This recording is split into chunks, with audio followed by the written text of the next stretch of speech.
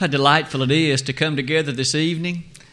The singing that we have here at Pippin is so beautiful and uplifting. We always enjoy the opportunity, and the parts that we sing together, the words of those songs are so uplifting.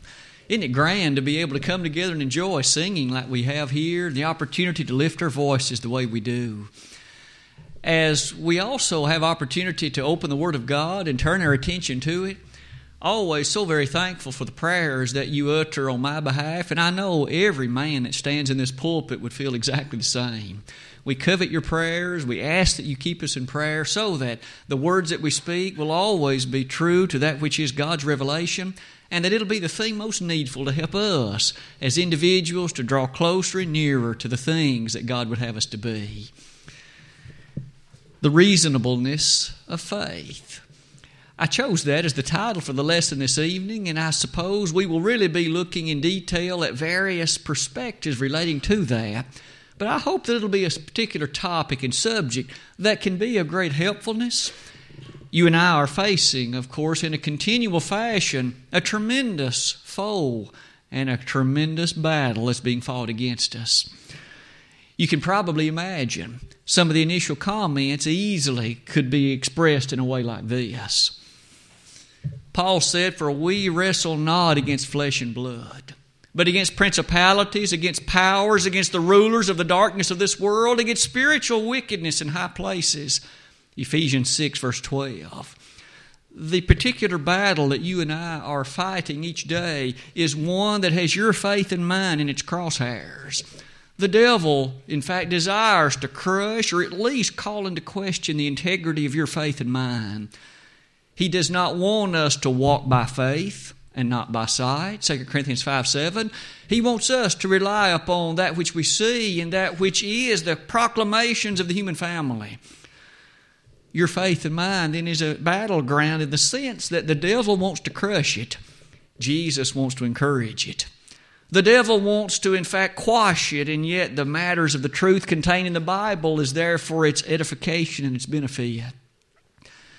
One of the greatest tactics, it seems, in recent years that the devil has chosen to utilize is to call the reasonability of faith in question. Now, I suspect that has been true many times throughout the centuries, but with the technology we now have, it seems just as soon as anybody delivers a speech anywhere that in any way calls God into question, we all know about it. We hear the words that he or she may speak, and with those words, suddenly there are those who will give a hearty message of exhortation to that. Tonight, what about the reasonability of faith? I noted a moment ago from some of the statements that we have made. And we shall look at many tonight. So if you'd like to take notes, or as always, if you'd like to have a particular copy of it, just ask one of our deacons. Be happy to make any copies and give it to you on a CD version. The reasonability of faith. Maybe this next slide, as we develop the thought initially in the following ways, I'd like to share with you a quotation. You'll notice that Satan has convinced many that it just isn't reasonable to have faith. He's convinced many that the very aspects of it are not in line with the reason and the capability of logic and deduction. Let me quote.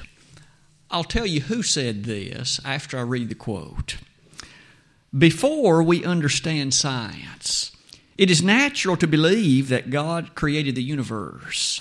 But now science offers a more convincing explanation. What I meant by we would know the mind of God is we would know everything that God would know if there were a God, which there isn't. I'm an atheist." Now, the gentleman who spoke those words stated that before science entered the picture, one might have been tempted to believe in a God. One might have thought that there was a God, but now science offers all the explanations, he says, and as such, we no longer need a God to explain things. And therefore, he said, you'll note again the phrase, we would know everything that God would know if there were a God. This gentleman has reached the conclusion there's not a God. He even admitted, I'm an atheist. The person who spoke that is probably the most famous physicist currently in the world, Stephen Hawking. It seems every time he has anything to say, it is immediately broadcast worldwide. He's that British physicist that is bound to a wheelchair. He has ALS in various forms, in fact, rather advanced. But he is able, by the twitch of his face, and it can interpret that which he intends to say, and thus he has a speech synthesizer. Everything he ever says, it seems like that it's lifted up immediately for all the world to encourage his brilliance. How smart he is. I'd say to you, what about the reasonability of faith?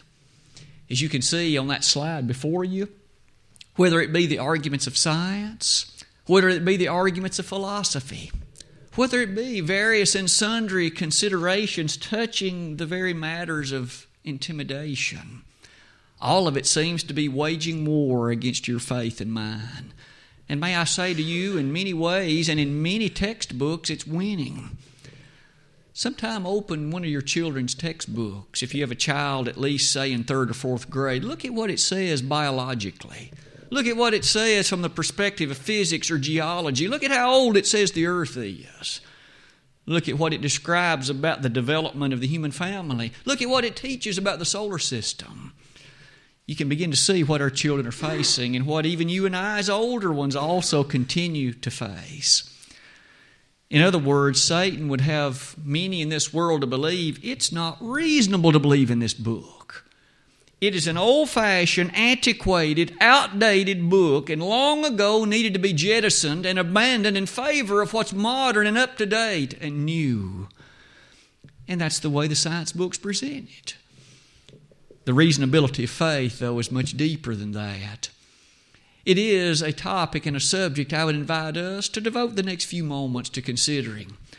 May we say at this very moment, it is entirely reasonable to believe. Don't let Stephen Hawking crush your faith. Don't let others like him lead you to believe what is not true. This next slide is one that's very strong and very powerful. I'll use it in conjunction with some of the following ideas. Though it appears on that slide, you can easily appreciate that God wishes for you and for me to utilize the ability He has given us to observe, to think, to conclude, to evaluate, to draw proper judgments. God invites it. The truth has nothing of which it should be afraid. And therefore God says, "Come now and let us reason together, saith the Lord." God doesn't want you and me to put a boundary, if you please, a wall between our faith and scientific endeavor. He invites us to consider, and He invites us to do so under the very banner of what He has created about us. You'll notice near the top of that slide, we might revisit the days of Daniel chapter 4 for just a moment. In the 4th chapter of that book of Daniel, there was a scene that developed in a way like this. You remember what happened to that king. That king, of course, found himself, Nebuchadnezzar that is, he found himself for a period of time living like a beast of the field. You might recall, what was it that was taken from him? Now, you and I quickly remember that his fingernails grew, perhaps with the appearance of even claw-like structures. The very hairs on his face and body grew, but there was something else the Scripture spoke twice. Something departed from him that distinguished the capability that God had given him. And the Bible says it was reason. While he lived like an animal, he lost the capability of deduction and evaluation and logic and reason. And after that episode was ended, he thanked the God of heaven that his reason had returned. The capability to reason, God wants us to use it. And He wants us to employ it and all the faculties that come with it in a way to pursue that which is just and true. Surely, in light of those things, you and I know that some people choose to use their reason and their deduction and fly in the face of what the Bible says. And then there are those like you and me who are fully convinced that our capability of reason, not clouded by scientific misinformation, we are those who do rest fully and squarely upon the reasonability that God has given us. Tonight, we'll, at least for a few moments, cast a spotlight upon that very concept and idea. As we do that, why don't we come to the bottom of this slide? Were you aware that it may well be the book of Job may well be the oldest book in all the Bible? It certainly is on par with the book of Genesis. And yet, despite the great age of that book of Job, you and I encounter something that is breathtaking as we arrive at chapter 38. You remember through the first 37 chapters of that book, there was Job and there were his three friends who offered very little comfort to him on the whole. This man was suffering mightily. As all that happened, he had various questions about the nature of why it was happening to him. He never doubted God's existence now, but he did wonder why God allowed this to happen to him the way it did. What's so fascinating is, all through the presentation of that, notice, God never told Job what had brought it all about. There had been this initial conversation between the forces of good and the forces of evil, and all the while Satan had accused God. You take such good care of him, no wonder he trusts in you. God says, okay, you can take his possessions, and you can even impact his physical body, but you can't kill him. Satan took him up on it. And you remember what transpired. So Job found himself in such dire conditions, and yet he never was told why. You might appreciate that if he'd been told why, maybe his motivation, maybe his incentive could have been offered as reason for that, but God never told him. First thing God says to him in Job 38, after those questions and after the considerations, God then proceeded to say to Job, Job, where were you when I laid the foundation of the earth? Job, where were you when the morning stars sang together? Job, where were you when the springs of the sea brought forth? Job, you see Leviathan over there? I made him. Can you make one like him? Job, where were you when the various and sundry elements bring forth by way of procreation? Do you know when and how they do it? Job, where were you when the various recesses of the universe and all the things with the Pleiades and the stars were fashioned? I made them. Won't you try it? One by one, Job was left speechless. He had nothing to say, and neither would any of us. You'll notice that God offered some thoughts and some powerful matters touching our subject tonight. Nothing that has design in it happens by accident. Whether it be the human body, whether it be the universe, whether it be the features that you and I observe about us. That which is designed requires a designer. It's just that simple. Every house is builded by some man. Hebrews 3 verses 5 and 6. But he that built all things is God. In essence, God built that thought in the mind of Job. Job, all these things you see about you, they didn't just happen. Where did they come from? Job had not the slightest answer. Isn't it still amazing today that there are those in scientific realms who, like Stephen Hawking, say science has all the answers? I can't help but blush and laugh. Science has seemingly always felt that way. Were you aware, though, that many times in history the theories and the presentations of science have, after later investigation and later experimentation, have been found to be exactly and completely erroneous? Think about the nature of heat for just a moment. You and I today know the laws of thermodynamics rather well. Turn back the clock, well over 175 years now. At that point in history, there were still many considerations touching the subject of heat. They didn't know what it was. One of the most prominent theories scientifically at that time was the so-called caloric theory. They thought that heat was a fluid existing within bodies. You and I today might be tempted to laugh at that, but the most respected scientists of the day felt that way. Now we know that's not true. I wonder another 200 years, if God allows this world and universe to stand, how many theories today, astrophysical or otherwise, at that time will be looked back on and laughter will develop. Oh Lord, I know that the way of man is not in himself. It is not in man that walketh to direct his steps, Jeremiah 10:23. Maybe you could see near the bottom of that slide, that element and that attribute in the conversation with Job is only one instance. Romans 1 verse 20. For the invisible things of Him from the creation of the world are clearly seen, being understood by the things that are made, even His eternal power and Godhead, so that they are without excuse. When you and I look about us and see the characteristics of nature, the characteristics of the various and sundry disciplines of science, those who have a capability of reason should quickly conclude, some designer fashioned this. I always find it remarkable. Perhaps you're aware of computer programming. If Adam were with us tonight, he could speak much about the nature of that. He's so skilled at it, and perhaps many others here too have at least dabbled in it in some way. To be able to program a computer to carry out a particular task and chore and to do it faithfully and to do it correctly. A computer has to be programmed. As much capability and as much potential is within it, someone has to tell it what to do. Isn't it remarkable? This universe has in it features that remind us about the nature of feedback systems in computers.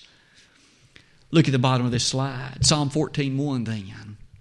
In light of verses and concepts and appreciations like this, the fool hath said in his heart, there is no God. The Bible said that. Psalm 14:1, or quoted again in Psalm 53 verse 1. To look upon this universe, the notion of the handiwork that goes into it, the features that describe it, the feedback systems that keep it stable, the fool has to look at that and say there's no God.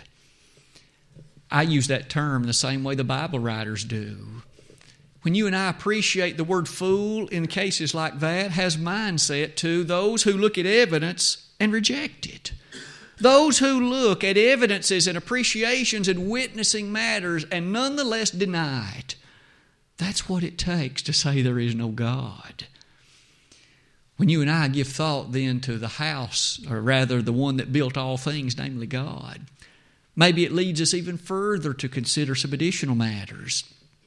As we turn the slide to the next page, might I ask you then to notice, and we highlighted briefly earlier, God urges us, in fact, He invites us to utilize those powers of reason and by them to, of course, reach the correct deductions and the proper conclusions. Brother Joe read earlier from Isaiah 1, verse number 18. Come now and let us reason together, saith the Lord. That's such a sweet invitation, isn't it? God does not wish you and me to then ignore scientific evidence. He invites us to put His will to scientific consideration, experimentation. Some of the finest and most notable scientists in history have been devout Bible believers. How about Isaac Newton? In fact, there was a sense in which he was a preacher. And yet, he set before us the thought of not only the universal law of gravitation, not only 3 laws of motion, not only co-inventor of the calculus, he also developed seminal considerations of optics, considerations that touched many other arenas in science.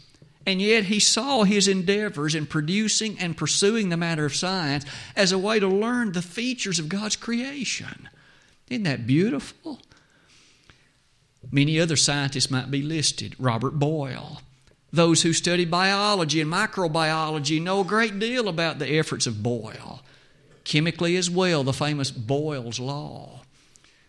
Johann Kepler, a famous astronomer long before our modern era, but nonetheless who painstakingly over 2 decades developed to this day 3 well-known laws of the solar system that we require our students in high school and college to learn. A devout Bible believer. Now that list of 3 could be greatly extended. But the point is, there were individuals then who felt that it was entirely reasonable to believe. And today, though we don't hear as much about them, there are still physicists and chemists and biologists, and there are others who think it's entirely reasonable to believe. I trust that we won't always be shaded then by the statements of those who do not think it's reasonable, unfortunately, like Stephen Hawking, because you and I know far better. You'll notice with me at the top of this slide, God not only stated that kind of statement to Isaiah, and not only ushered it to the people of his day, even in Micah chapter 6, beginning in verse 1 and continuing many verses thereafter, God, in fact, portrays a court scene. Picture it with me if you would. Here's God as the prosecuting attorney, and here are the various people with whatever lawyer they might pick, and God simply asks for a fair and open consideration. He says, I'll present my evidence, you present the best you can, and you make your own decision. God simply presents to us the marvelous wonder of what He's done, and He says, is it reasonable to believe that I made this or that it just happened? Is it reasonable to believe that I, as a grand and marvelous intelligence, made this? Or is it more reasonable to believe I didn't make it? May I say to you that it takes far more, quote, faith, unquote, to believe in the Big Bang or anything else along that line than to believe the God of heaven fashioned it. For you and I know that explosions do not make order. When's the last time any set of engineers ever built a building by blowing up dynamite beneath lumber? It doesn't work that way. Dynamite destroys, and explosions do the same. It takes intelligence to order it. It takes, in fact, the powerful mind of one greater than it to put it into structure. One does not, by way of explosion, make anything profitable. Many years ago, another scientist, in fact, asked a question like that. He said it would be as likely, in fact, even worse so, to believe that this universe or anything like it came into being. He said, if you're willing to believe that, then why are you not willing to believe that a tornado could sweep through a junkyard and build a Boeing 747? You and I know such a thing is preposterous. And yet we are told that it supposedly is the reasonable thing to do. I believe you and I would beg to differ. You might appreciate it is reasonable to believe, to have faith, to appreciate that these things that we see about us are a testimony to that marvelous mind that fashioned it all. I would ask you to notice then, as you come with me to the bottom of this slide, that this same concept, as powerful and as thorough as it is, it also has implications for spirituality, doesn't it? Oh, definitely it does. In fact, that's quite often the approach the Bible writers used. Let's develop that briefly in the following way. In other words, if one looks about you and sees then that the things of nature and the things of this universe are described correctly and truly by the things of the Bible, then should it not follow that one could also have tremendous confidence in the spiritual declarations of Scripture? If the Bible writers could correctly speak on scientific matters hundreds of years, sometimes even thousands of years before scientists discovered it, and the Bible writers turned out to be correct, then does it not follow then that when they speak of scientific things, or rather of religious things, that they also are absolutely correct? Surely, you and I might notice that's the way that Jesus encouraged us to appreciate it. Look with me at the following. In Matthew 11, verses 1 and following, there was a scene in an instance in which John the Baptist himself was imprisoned. You may remember Jesus sent 2 disciples to go to him and ask him a very pertinent question. The question that, in fact, John the Baptist sent with respect to Jesus. Are you the one that should come, or do we look for another?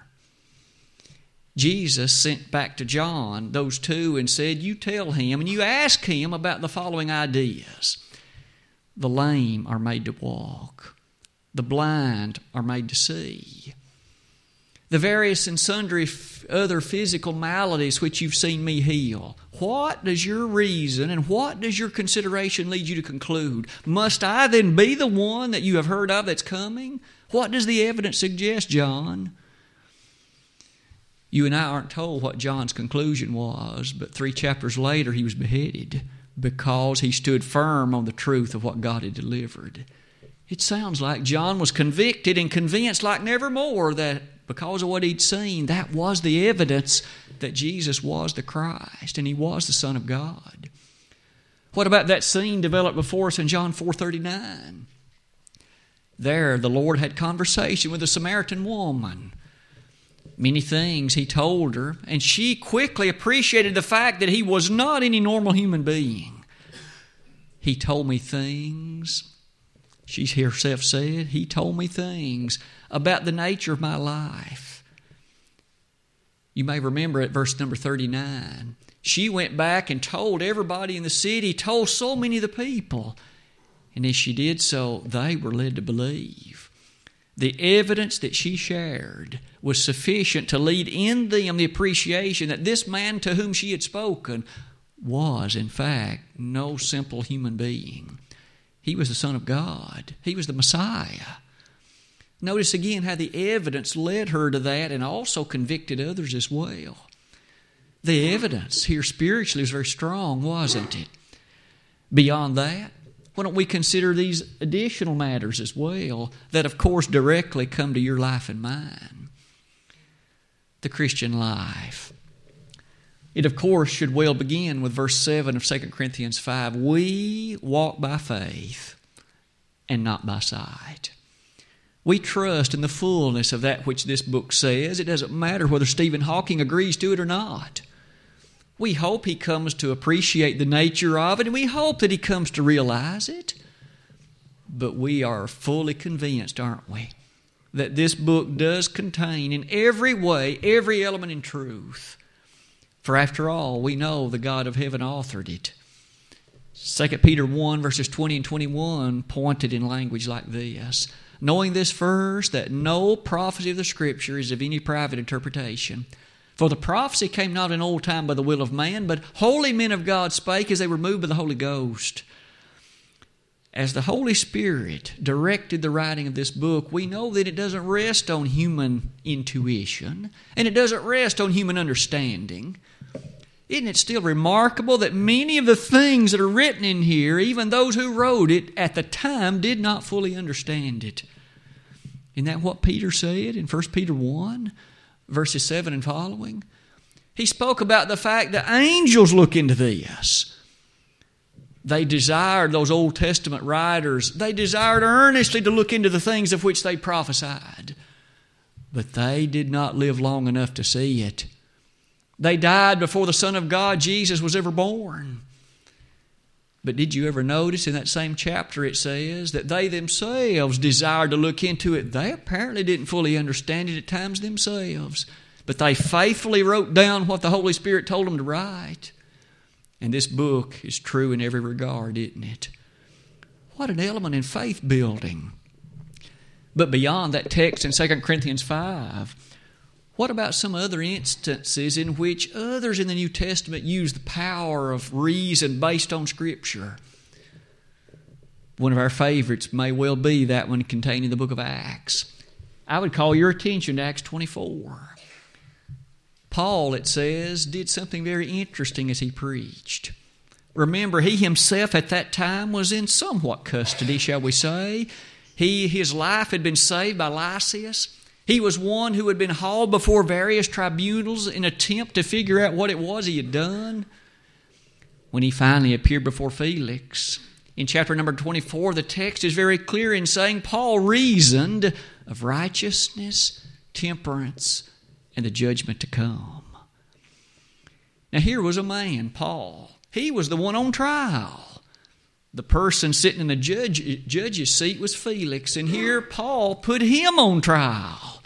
And he reasoned of righteousness and temperance and the judgment to come. And that word reason highlights the thought.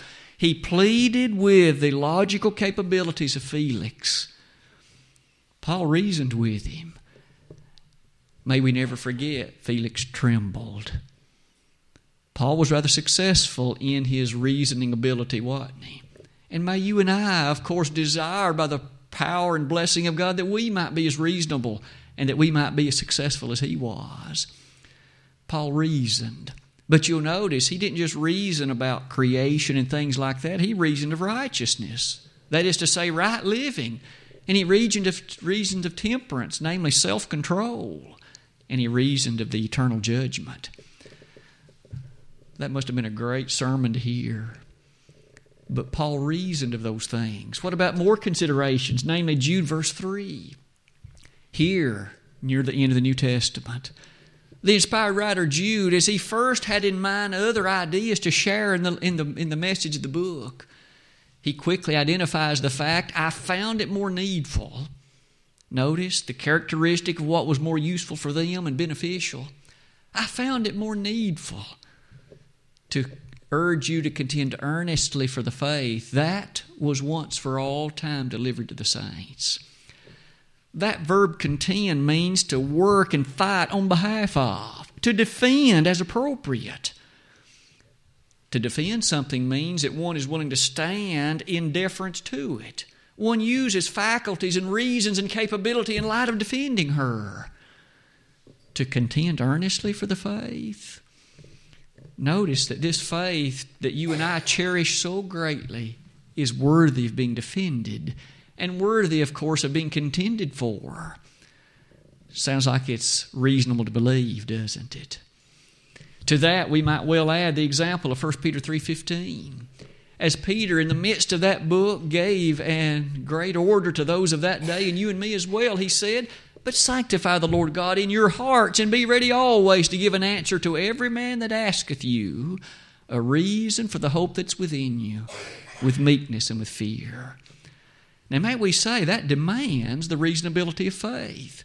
In other words, you and I, by consideration and careful deduction, should be able to share with someone else who asks you, why do you go to church the way you do? Why do you believe? Why were you baptized?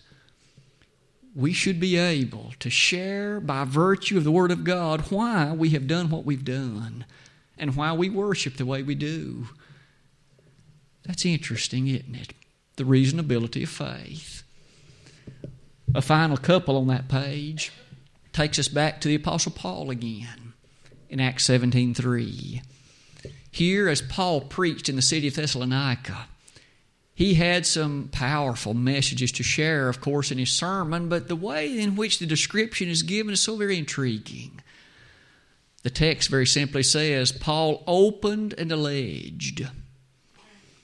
That means he opened, of course, the things of the Word of God, and he defended it.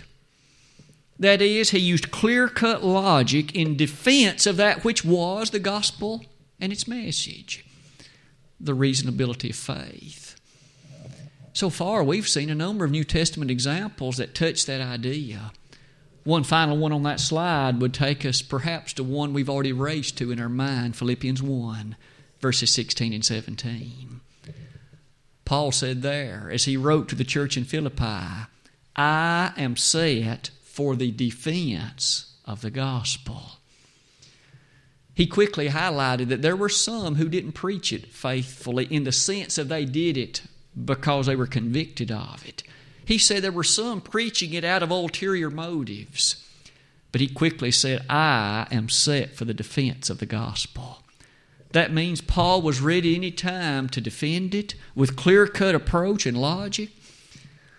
We might notice that though time would fail us to look into it tonight, another famous individual in the book of Acts was also well equipped to do the same. Of course, I speak of Apollos. You might notice at some point how the description of him is so wonderful in that what he was capable of doing with the Scriptures. As we've looked at all these examples so far, maybe the bottom of that slide summarizes it so succinctly. It is reasonable to have faith. In fact, it seemingly, from the prescriptions we've noted, takes a great deal more, quote, faith, if you will, to not believe in this, to believe somehow that all these other things just occurred. But you might notice the integrity of how the Word of God touches the very nature of the mind of man. That's one subject I haven't had the time to develop tonight, but maybe for another time. If it is the case that God fashioned human beings, and He did, He created us, then He knows the way your mind and mine works better than anybody else. He knows the way we think. He knows what would appeal to our reason and our logic, and the Word of God does that. And Paul highlighted it in Romans 1, verse 17. You may remember the previous verse begins like this, but note the way it surrounds that topic of verse 17. I'm not ashamed of the gospel of Christ, for it is the power of God unto salvation to everyone that believeth, to the Jew first and also to the Greek, for therein is the righteousness of God revealed from faith to faith. Note the double usage of the word faith. Faith develops more faith. The proper encouragement of faith will, in fact, develop a greater degree of it. No wonder the apostles besought the Master in Luke 17 and said, increase our faith. I hope tonight, as we've been reminded of the reasonability of faith, it does bring us to ask, what about your faith and mine? Does it need continual encouragement? Have you allowed it to slip due to negligence or apathy? Faith cometh by hearing, and hearing by the Word of God, Romans chapter 10, verse 17. If we want our faith to grow and we want our faith to develop and mature, a thorough consideration, and a frequent one at that, of this book will be the only way that'll happen. Men will try to tear our faith down under the prompting of the devil, but we know that our faith is reasonable, and we wish to bequeath it to our children and those that we love. As we close this lesson tonight, that reasonability of faith leads to a mere statement of conclusion, a statement that summarizes some of the features that we've seen in this lesson. God, again, as we've highlighted, does know the working of the human mind, and He's delivered in His book that which addresses it. It's reasonable to have faith. If you have never begun that walk in faith, what better night could there be than this one? That faith, of course, is begun as you think about obeying that gospel initially. Believe in Jesus. Believe Him to be the Son of God. He did walk on this earth. This book attests to it, and many others do as well. That same one, that Son of God, said, you must repent. He said that in Luke chapter 13, verse 3. He also declared that you must confess His name, Matthew 10, verses 32 and 33.